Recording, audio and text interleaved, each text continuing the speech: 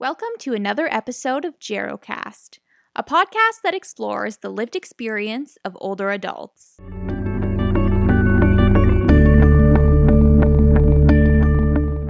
Today, we will be exploring the topic of caregiver stress. By the end of this episode, you should be able to define caregiver stress and understand its implications, identify various supports available to caregivers in Ontario, and understand the importance of communication between caregivers or family members and healthcare professionals. Caregiver stress is a term that is used to describe the multidimensional response to physical, psychological, emotional, social, and financial stressors that are associated with the caregiving experience. Statistics Canada reports that in 2018, approximately 1 in 4 Canadians aged 15 or above provided care for a family member or friend with a long-term health condition, a physical or mental disability, or problems related to aging. The caregiver role is highly demanding. Often, the healthcare needs of caregivers are overshadowed by the health needs of the person that they are providing care to. In particular, people caring for older adults have higher than average rates of depression. Signs and symptoms of caregiver stress may include feeling overwhelmed or helpless, turning to unhealthy coping behaviors such as smoking or alcohol abuse, and losing interest in activities. However, it is also important for us to recognize that there may be some positive aspects of caregiving. Can you think of any positive benefits of providing care? Some examples of positive experiences of being a caregiver include the satisfaction of knowing that your loved one is getting excellent care, personal growth, and increased meaning and purpose in your life. Today, we will be joined by our guest, Nancy.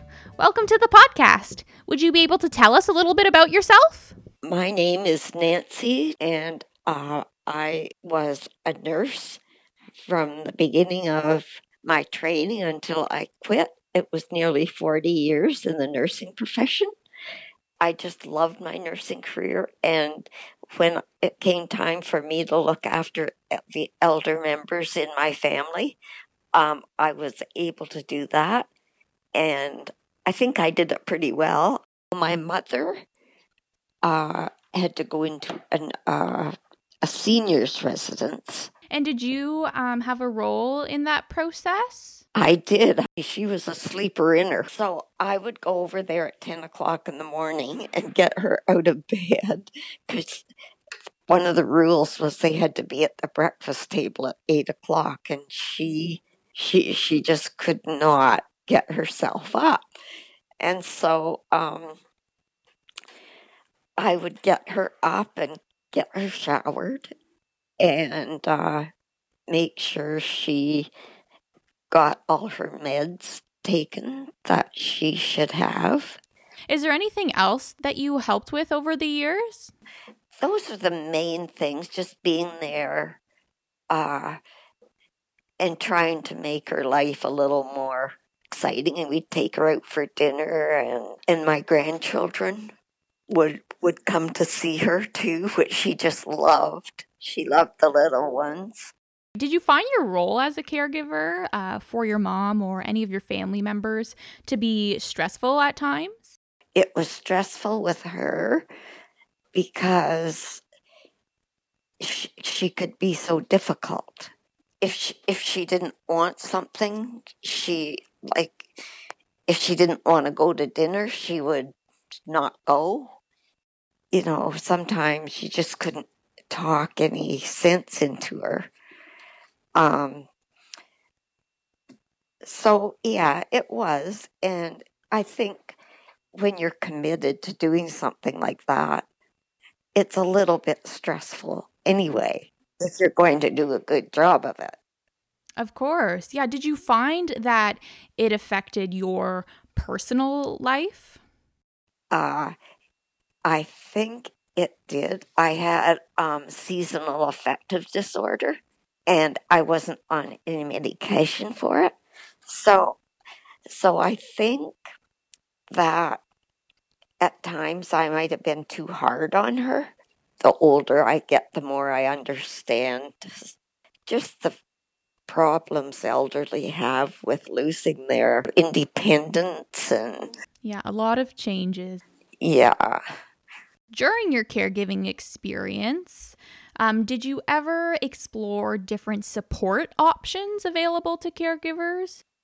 Uh, a little bit. Mom had a really good friend. Now, this special friend of hers had a daughter who lived, I think she lived in Quebec somewhere. We used to talk when she would come, and we'd kind of compare notes at times. And it's more now talking to my friends that we talk about caregiving and what you do and how you do it. It just seemed to me then that I just did what I knew I had to do for my mom. And very fortunately, she still had a couple of sisters who would come and visit her.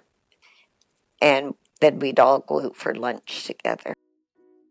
Let's take a moment to reflect.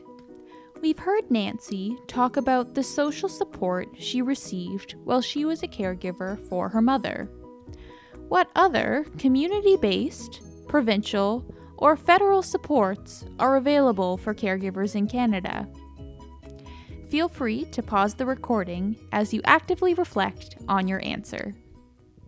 So, what would you say that some of the positive aspects of your caregiving experience were? What were some of the highlights that you really enjoyed? Oh, having parties for her. And we'd rent a room at the residence. And when it was birthdays or special occasions, everybody would come and we'd order goodies. What kind of interactions with healthcare providers did your mom have? She broke her arm at one point, and she had people come in and do a bit of physio with her and that sort of thing. So would you say your interactions with those healthcare providers were overall positive? Oh, they were amazing, amazing girls. What is it that made them so amazing? They would come in and they would tease her and they would, laugh at funny things she said and they'd ask her questions about her childhood and bring her special treats from home. Aw, how sweet. They really liked her. Aw. But I think they did that with a lot of their patients there. They would get her walker and make sure she took little walks, and sometimes they'd take them out in the garden. They used to have little parties.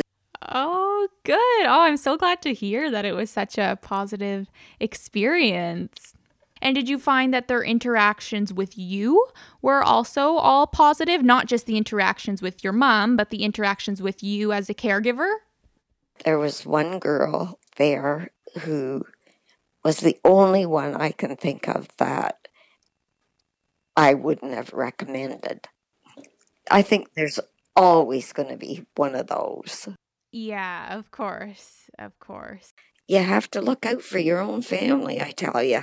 So, other than caring for your mom, do you have any other caregiving experience? I actually had much more caregiving with my aunt who had dementia. She could be hard to deal with, but she was a nurse. And the first couple of weeks that she was in that nursing home, the nurses would give her nursing roles. Like they'd give her a pile of laundry to fold. And when she'd folded it, she didn't know, they'd crumple it all up and put it back, and she'd do it again. And she'd push people around in their wheelchairs, and once a nurse, always a nurse. Yeah, that's right. It's the job that keeps giving, right? So, Nancy, as a caregiver for your aunt, what were some of your roles or your duties? Well, it was just basically visiting her and taking her around in a wheelchair to see. They had big fish tanks, and I could take her outside too for a little walk if I wanted to. Well, thank you so much, Nancy, for taking the time to speak with me today. I really appreciate it. It was so great to hear about your experience as a caregiver for your different family members. So, thank you. Well, thank you for hearing me out. Today, we've had the opportunity to hear Nancy share her story about providing care to seniors. She told us about her duties as a caregiver for her mother, her social support network, as well as her interactions with healthcare providers. Keep in mind that Nancy's story represents just one perspective on caregiving. It's important for us to remember that every person has their own unique lived experience. For your group assignment, please answer the following questions. 1. If Nancy comes to you as a client, what do you need to know about her caregiver responsibilities? Would this information influence your care plan? 2. As a future healthcare professional, what can you do to ensure that caregivers are supported? 3.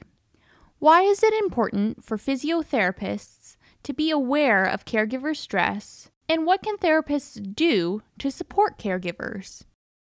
4.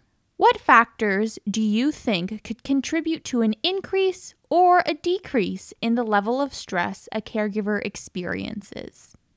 Thanks for tuning in to another episode of GeroCast.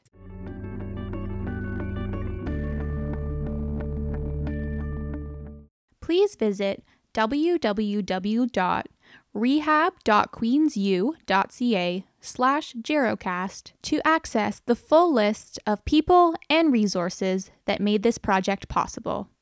Thank you.